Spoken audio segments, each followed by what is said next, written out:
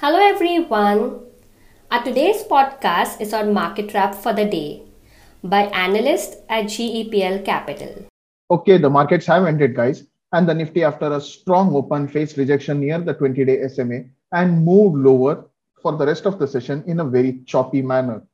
The session finally ended at 17,888.95 with a loss of negative 1.46%. The Sensex too formed a similar pattern and faced rejection near the 20-day SMA and ended the session with a loss of 109 points. The Bank Nifty was the star performer of the day and ended the session with a gain of 174 points.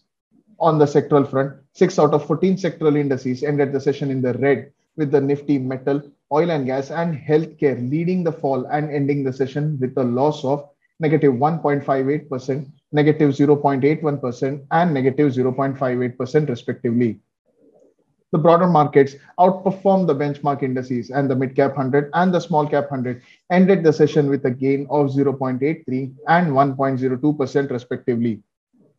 Tata Power, Idea, and Bank Baroda were the most active stocks based on volume in today's session.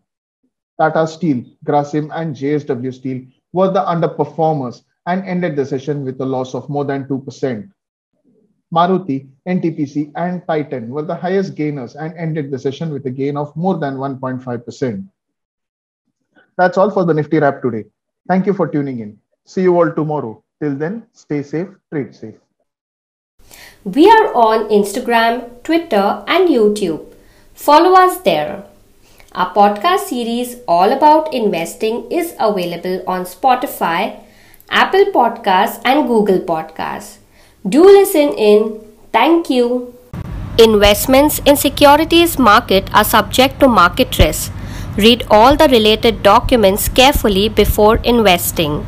Investors must make their own investment decision based on their specific goals, financial position, and risk appetite. The content provided herewith is purely for information and educational purpose only.